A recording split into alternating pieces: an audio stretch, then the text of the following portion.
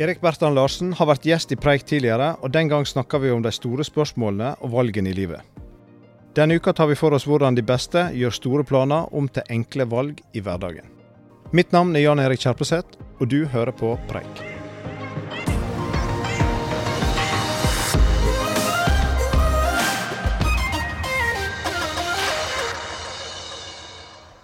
Erik, du kommer med en ny bok på nyåret.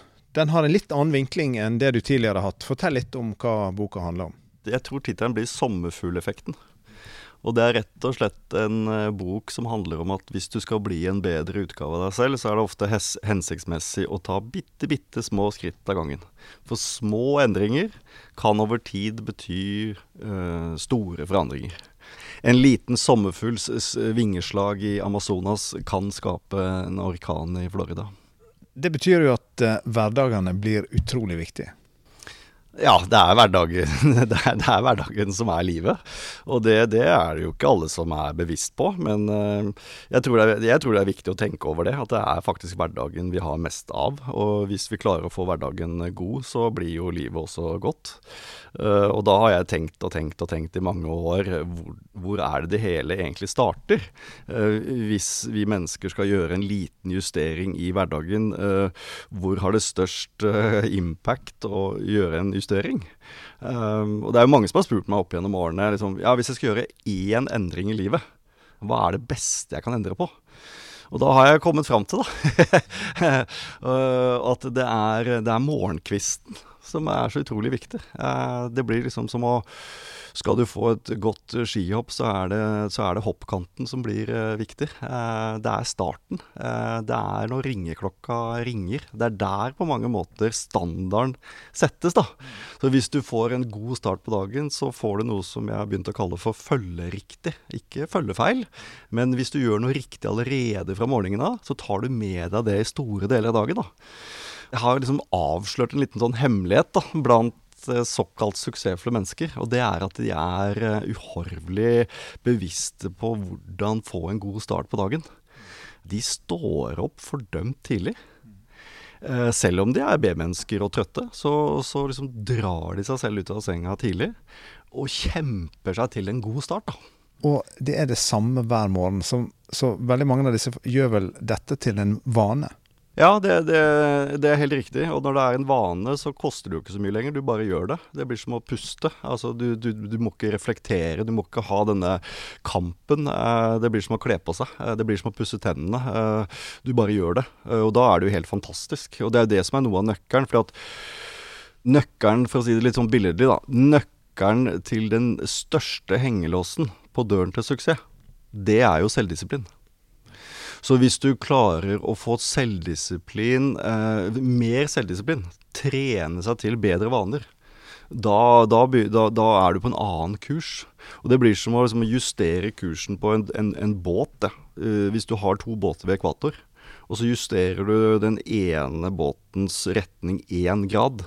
Vet du hvor langt fra hverandre de er da, hvis de har seilt rundt kloden? Det er 70 mils forskjell. Så det er et annet bilde på det som jeg bruker, er at dette er liksom hvordan du tar vann 1 grad opp. Men hvis du tar stadig 1 grad opp, stadig står opp tidlig, stadig får en god start på dagen, stadig gjør mer av de rette valgene, så er du jo til slutt oppe på 99 grader. Og da er du 1 grad unna at livet begynner å boble og sydde. Det er en helt annen tilstand, ikke sant?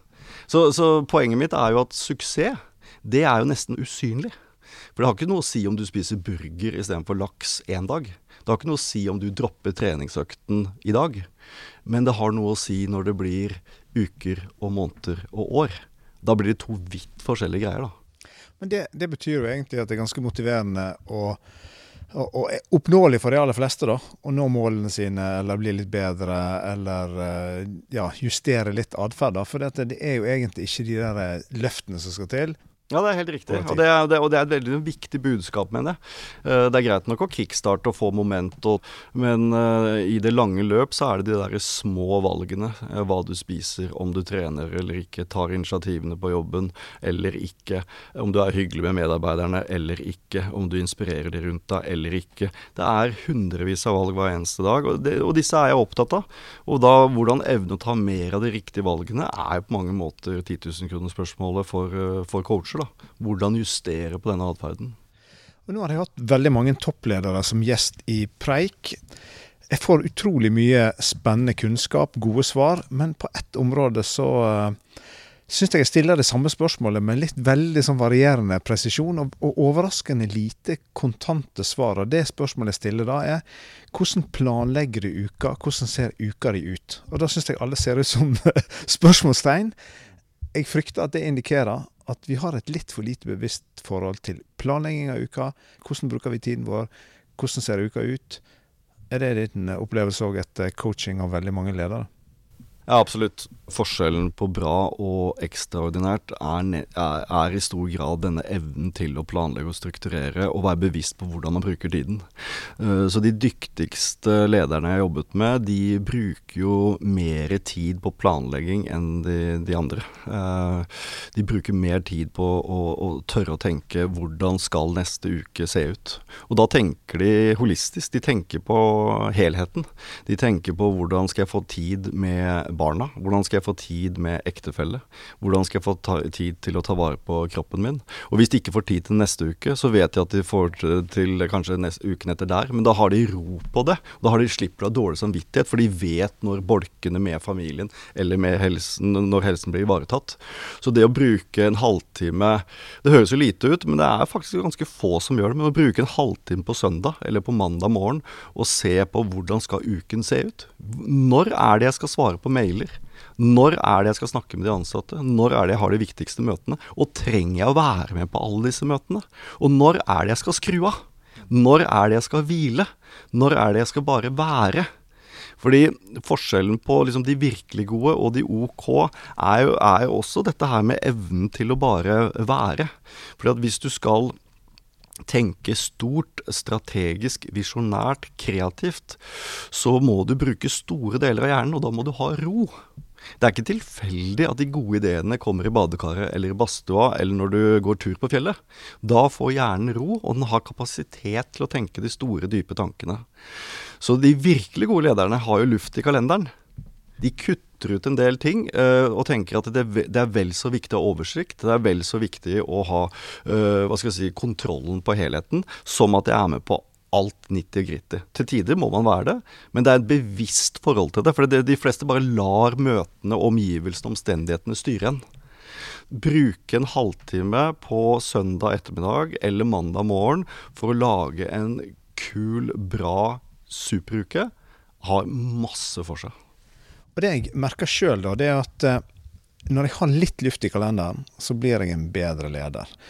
Og samtidig så det jo ganske lite som skal til da, å sette av denne halvtimen på søndag. Hvorfor det så jæklig vanskelig for de aller fleste av oss å få det til, og gjøre det selv om vi vet at det Ja, det rett og slett søken mot komfort, at det lettere å se på den Netflix-serien eller drikke ferdig det glasset med rødvin.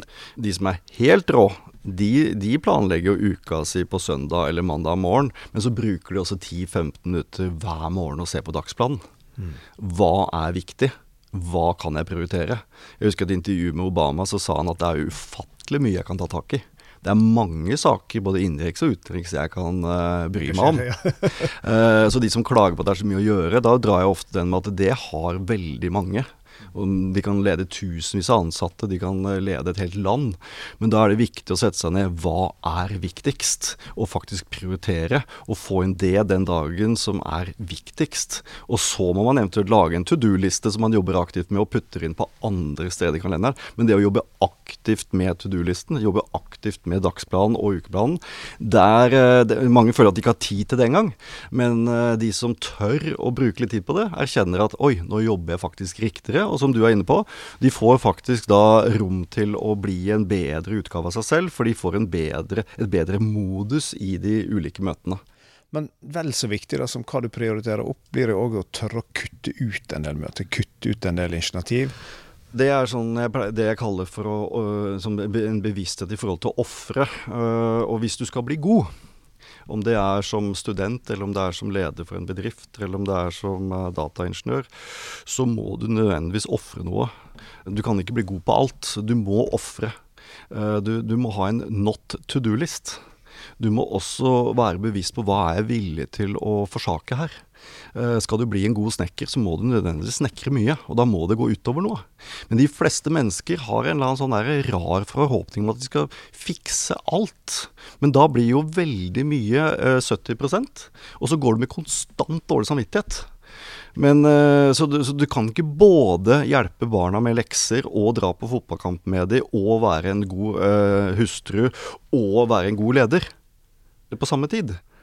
Så du har helt rett. Vi må være bevisst på hva jeg er villig til å offre for å få til dette. Hvis ikke så blir du gjennomsnittlig. Og jeg sier ikke at gjennomsnittlig feil, men det jeg utfordrer mange på, at det egentlig det du har lyst til å bli? Har du lyst til å bli gjennomsnittlig god? Så det med selvdisiplin høres jo, det litt sånn negativt ladet ord, men samtidig så det også nøkkelen til frihet da. Og det høres litt sånn paradoksalt ut, men jeg mener at selvdisiplin nøkkelen til å også kjenne på frihet. Og i min verden så treffer jeg ofte ledere som sier at ja, men jeg jo ikke så strukturert, og ser på personlighetsprofilen min, så skjønner du det, og så videre. Og det provoserer meg litt da, for jeg også har ikke nødvendigvis i min personlighetsprofil at jeg superstrukturert, men jeg erkjenner at jeg nødt til å jobbe med det for å på en måte komme helskinnet gjennom uken og dagen. Og du inne på noe sånt. Dette kan trenes da. Det kan trenes, og dette her handler litt om å ta seg selv i nakken nå. Jeg ikke glad i å planlegge selv, men i jobbsammenheng så må jeg det hvis jeg skal ha gode prestasjoner. Og så får jeg heller slippe opp litt på privaten, at jeg ikke må planlegge helger og ferier ned til minste detalj. Så da jeg bevisst på at da får det heller gå litt i stå innimellom på privaten, at ikke alt superstrukturert der. Noen liker å strukturere alt, og de vil vite hva de gjør de neste 10 helgene. Så der vi litt forskjellige, men det å være såkalt strukturert på jobb, det kan vi alle lære oss. Det handler om at du bare bruker noen minutter på hvordan vil jeg at denne dagen skal se ut. For det handler om at du kan bare gjøre én oppgave av gangen. Altså, det å gjøre 2 krevende oppgaver samtidig jo bare tull. Så det at folk liksom hele tiden har telefonen tilgjengelig, og at de ser om det mailer blipper inn, og de samtidig jobber med et eller annet skriv de skal ha ferdig, det jo ikke effektivt. Så det å bolke det inn, hvor mange ganger i løpet av et døgn må du sjekke mail? Det konstant, eller holder det med 2-3 ganger? Forventer folk at du skal svare på timen, eller på dagen, eller i løpet av uken? Vær litt bevisst på dette her. Jeg prøver å skru av telefonen så ofte som mulig. Jeg prøver å sette inn bolker når på dagen jeg sjekker mailer, eller svarer på mailer. Og det gjør at jeg slipper å hele tiden bli avbrutt. Og det menneskesinnet liker ikke disse konstante avbrytelsene. For vi egentlig hjernen vår konstruert for å ha ett fokus. Så det ikke tilfeldig at folk elsker i dagens samfunn å male, eller dykke, eller klatre, eller gå på jakt. Da har du ett fokus. Så det veldig mange i dagens samfunn og i denne banken, de har jo stadig vekk avbrytelser, og det må man prøve med struktur og planlegging å få til å bli minst mulig. Det var ganske interessant det du sier da, for nå i koronasituasjonen så har vi stengt ned i en periode ganske mange, eller alle kontorene våre i en periode, så har vi åpnet litt igjen. Og så har vi forbausende gode resultater. Da. Så har jeg liksom gått tilbake og spurt hva det som gjør at vi presterer så godt når kontorene våre stengt? Dette forstår jeg ikke. Og så feedbacken fra kontorlederne våre at i den situasjonen vi nå, så får de ansatte sitte og jobbe med vanskelige kredittsaker, utlån, uavbrutt. Det ikke en kollega som kommer inn etter sitt kundemøte og avbryter. Det ikke de som kommer inn på og skal ha daglig bankbetjening som gjør at vi har roteringsordninger på kunderådgivere og så videre. De får jobbe mye mer konsentrert, og prestasjonene går opp. Så dette med avbrytelser tror jeg utrolig viktig tema i forhold til å bruke tiden sin mer effektivt og få gjort mer på kortere tid, så gjør at du har mer tid til andre ting. Da. Ja. Og det høres jo litt sånn selvfølgelig ut når vi sier det, men kunsten å være litt bevisst på dette her i hverdagen. Og her kommer planlegging inn, ikke sant? For at hvis du gjør en oppgave som du mener det viktigste du gjør nå, og du blir avbrutt av en kollega, så mener jeg at det må være rom for å si beklager, men akkurat nå har jeg ikke tid, men hvis du kommer tilbake om en time eller om 2, da er jeg ledig. Og det å tørre å ikke ta alt oppdukkende fortløpende, det er nok også viktig, for når dere nå er tilbake fulltallig etter hvert i banken, så er jo dette en lærdom man kan ta med seg, at hei, det lønner seg faktisk å gi folk rom for å gjøre en oppgave av gangen, og gjøre den skikkelig. Og slaget står vel her på sånne småting som at du tar bort varslingen av at det er ny mail inn på PC-en din, at du er bevisst på om du skal åpne opp kalenderen din, for eksempel, slik at du blir et offer for alle andre sin disponering av tiden din, mer enn at du tar regi selv og så videre. Og det er sånn som jeg har jobbet med mange næringslivsfolk, når de kommer hjem, så er de fortsatt litt på jobb, ikke sant? Når du prøver endelig å få tid til om det er helse eller familien eller med venner, og det å tørre da å legge telefonen igjen eller skru den av. Jeg må innrømme at her sliter jeg selv. Det å komme hjem fra jobb, legge vekk telefonen, skru av all kverningen og prøve å være skikkelig på når du kommer hjem. Jeg bruker en halvtime, av og til så bruker jeg enda litt lengre tid. Noen ganger så finner jeg ut at nå må jeg bare hoppe i sjøen og så komme opp igjen, for da er kroppen og det mentale nullstilt. Altså jeg har funnet med noen sånne teknikker da, men jeg synes ikke jeg er god nok på det der, å liksom skape de kontrastene, og switche modus da, raskt i hverdagen, sånn at jeg kan være på med en gang, at jeg kan se Alexander som er 2,5 år når jeg kommer hjem igjen, i stedet for å liksom kverne litt og se han som passer. Altså det der skiftemodus da, har du noen tips der? Noen bruker 1 minutt eller 3 bare på å lukke øynene og puste i bilen før de går inn. Noen bruker trappen på vei inn huset som en magisk trapp, at første skrittet er at du legger jobben bak deg. Skritt nummer 2 er nøytral, skritt nummer 3 er at nå har du en vanvittig fokus på hvordan har min ektefelle det sånn egentlig nå? Hvordan har dagen vært sånn egentlig? Og hvor er barna mine nå? Hvilken tilstand er de, og hvordan har de hatt det i barnehagen, eller hvordan har de hatt det på skolen? Sånn egentlig. Og hvis du stiller deg spørsmålet, jeg skal virkelig finne ut av det. Jeg skal virkelig finne ut av hvordan de egentlig har det nå, og hvordan den dagen har vært. Så blir du observant på kroppsspråket deres, toneleie deres, og hvilke ord de faktisk bruker. Og da hvis du blir nysgjerrig nok, og du vet jo hvorfor du burde gjøre det. For det første så gir du masse til dem, men så er det bra for deg som menneske også, men også som forretningsmann. For du er på en form for lading. For noen holder det bare å si at nå skal jeg være en god pappa. Nå skal jeg være en virkelig god pappa. Og hvis de ser det som en prestasjon å skru av, så er det for mange nok da. At var det noe jeg lærte av det lille samarbeidet jeg hadde med Petter Northug, så var det at når han hvilte, så fikk jeg inntrykk av at han ville være best i verden på å hvile. Der også. Mens de andre hadde god samvittighet når de trente, eller næringslivsfolk har god samvittighet når de jobber. Men hvis du skal ta det til neste nivå, så er det kanskje enda bedre å gå hjem klokka 6 og virkelig skru av, og leve seg inn i den filmen, eller leve seg inn i hvordan familien har det så til 10 grader da. For da er du på en form for lading til neste dag. Og hvis vi kunne ha målt produktiviteten på når du er ship-shape og bra, liksom er i god tilstand med nok søvn, og du har fått liksom skrudd av huet ditt nok, så hadde nok veldig mange gjort det. Men det er veldig mange som har laget seg en sånn idé at hvis jeg jobber blod 15 timer i døgnet de neste ukene, så vil jeg prestere veldig bra som forretningskvinne eller forretningsmann. De tar feil. De som er virkelig gode, de tør å hvile. Og motiverer seg med at jeg er god som forretningskvinne hvis jeg hviler. Så hvis du så liksom de idrettsutøverne som var liksom olympisk nivå, så var det ikke sånn at de satt og så på film. Da lå de, og de lå så henslengt de bare kunne, ikke sant? For de skulle se hvor rå er de på å få hvilepuls, og hvor mye kan jeg faktisk nå bare være. Og det synes jeg er en fantastisk innstilling, og det er noe som forretningsfolk kan lære av. Fordi at da øker du produktiviteten din, du blir mer effektiv, du blir mer kreativ, og du får et overblikk på en helt annen måte. Så vi må lære oss å skru av. Det er derfor meditasjon har blitt en hype på Manhattan, ikke sant? Og yoga.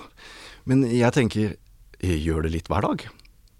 På flyturen fra Oslo til Bergen i dag, så har jo jeg lyst til å prestere i dette øyeblikk. Og det gavner meg ikke å kverne på noen møter jeg skal ha i morgen, så jeg prøvde hvor mye klarer jeg å slappe av. Og jeg ser folk rundt meg, ser på mobilen, Og det kan være vel og bra det, men da tenker jeg at det beste for meg nå er å meditere. Og prøve å slappe av maksimalt. Og da får jeg kanskje til det 3% bedre på denne podcasten. Og da er det dette med kontraster, av og på. Og det er mye kulere å leve av og på enn at du bare kverner på sånn dieselmotor sånn jevnt og trutt gjennom hele dagen. Da blir livet mindre levende også. Og det er derfor jeg er så tilhenger av at jobb konsentrert og vær fokusert mandag til fredag. Da kan du virkelig ta helgen med god samvittighet også. Altså, kontraster er noe egentlig vi mennesker lever for. Altså, den løpeturen i seg selv er kanskje ikke så digg, men hvis du liksom hæler deg ut i regnet i Bergen og gjør det likevel, så får du godfølelsen i dusjen etterpå. Og så har du jo også sagt at vi er flinke til å lage strategier, visjoner, målbilder for organisasjonen, men vi er veldig dårlige til å lage det for oss selv. Og da er spørsmålet, hvordan kan vi lage mål og tanker om hvor vi vil hen, som hjelper oss å prioritere tiden i hverdagen? Det må jo være nøkkelspørsmålet. Ja, og det er jo et viktig spørsmål. Hva er suksess for deg? Og med dagens informasjonskaos så er det jo veldig lett å la seg forlede på hva som er suksess for deg. For jeg mener at det må være veldig individuelt. Vi får en følelse av hva som er suksess gjennom sosiale medier, TV, internett, hver eneste dag. Men det er ikke sikkert det er det som er suksess for deg. Jeg har gått mange runder med meg selv og prøvd å definere hva er suksess for meg. Og en ting er at det da blir lettere å definere mål, men det blir veldig tydelig for meg hva som er verdiene mine, hva er viktig for meg i livet. Men jeg har kommet opp med 3 bolker som er utrolig viktige for meg. Det ene er kjærligheten. Kjærligheten til en bedre halvdel, en kjæreste. Kjærlighet til barna, kjærlighet til medmennesker. Altså kjærligheten er noe av det fineste et menneske kan oppleve. Det er viktig for meg. Men det er også med en enorm risiko, for kjærligheten kan være noe av det mest smertelige et menneske kan oppleve. Men den risikoen er jeg villig til å ta. Og så er det tilstedeværelse. Jeg ønsker å være mest mulig til stede her og nå, for livet er nå. Det tredje er å leve med kontraster, altså følelsesmessige kontraster. Jeg vil være på en alpin reise. Jeg vil være ambisiøs og definert noen tydelige mål på hva jeg ønsker å oppnå. Men det betyr at jeg også må ned i de dypeste daler innimellom. Men det betyr at jeg lever. Og det er definert for meg som på en måte, som du sier, da blir det mye lettere å prioritere hverdagen. For da kan jeg hele tiden minne meg på hva er suksess for meg. Og det her er det veldig få mennesker som gjør, men hvis jeg kan bidra til at noen flere gjør det, så finner jeg jobben min meningsfull. Da. Og det å gjøre noe meningsfullt er jo en gave, ikke sant? Så det å tørre å tenke innimellom med et stykke papir, altså det er så enkelt som at jeg sier, men sett deg ned en kveld, alene, med noe godt å drikke, penn i hånd og et stykke papir. Hva hadde vært fantastisk å oppnå? Hvordan ønsker du å leve? Hvordan ønsker du at dagene dine ser ut? Og det å være bevisst på det, hjelper det. Da er det kanskje litt lettere å komme seg opp om morgenen. Om så bare 1 minutt, 2 minutter tidligere enn det som er vanlig. For da får du 1-2 minutter litt mer ro på morgenen. Kanskje du får deg en ekstra kaffekopp. Kanskje det er en fin start på dagen. Og i stedet for å gå rett på en eller annen sosialt medie når du kommer på jobben, planlegg den. Og i stedet for å gå og hente den kaffen, så kan du kanskje hente deg et glass vann. Poenget mitt er at hvis du gjør bitte små justeringer, så får du også små mestringsfølelser. Og det var som han Navy Seal-admiralen sa, at hvis du rer opp senga di, så har du den første seieren allerede der. Og hvis det blir en dårlig dag, så kommer du i hvert fall tilbake til en seng som er redd opp, og det kan gi deg håp at neste dag blir bra. Det høres kanskje litt sånn pussig ut, men det er ikke tilfeldig at bevisste buddhistiske munker står opp tidlig. Det er ikke tilfeldig at man må stå opp klokka 6 i Forsvaret. Det er ikke tilfeldig at de lederne jeg jobber med som er virkelig, virkelig gode, er bevisst på hvordan de kan ta litt mer av de riktige valgene.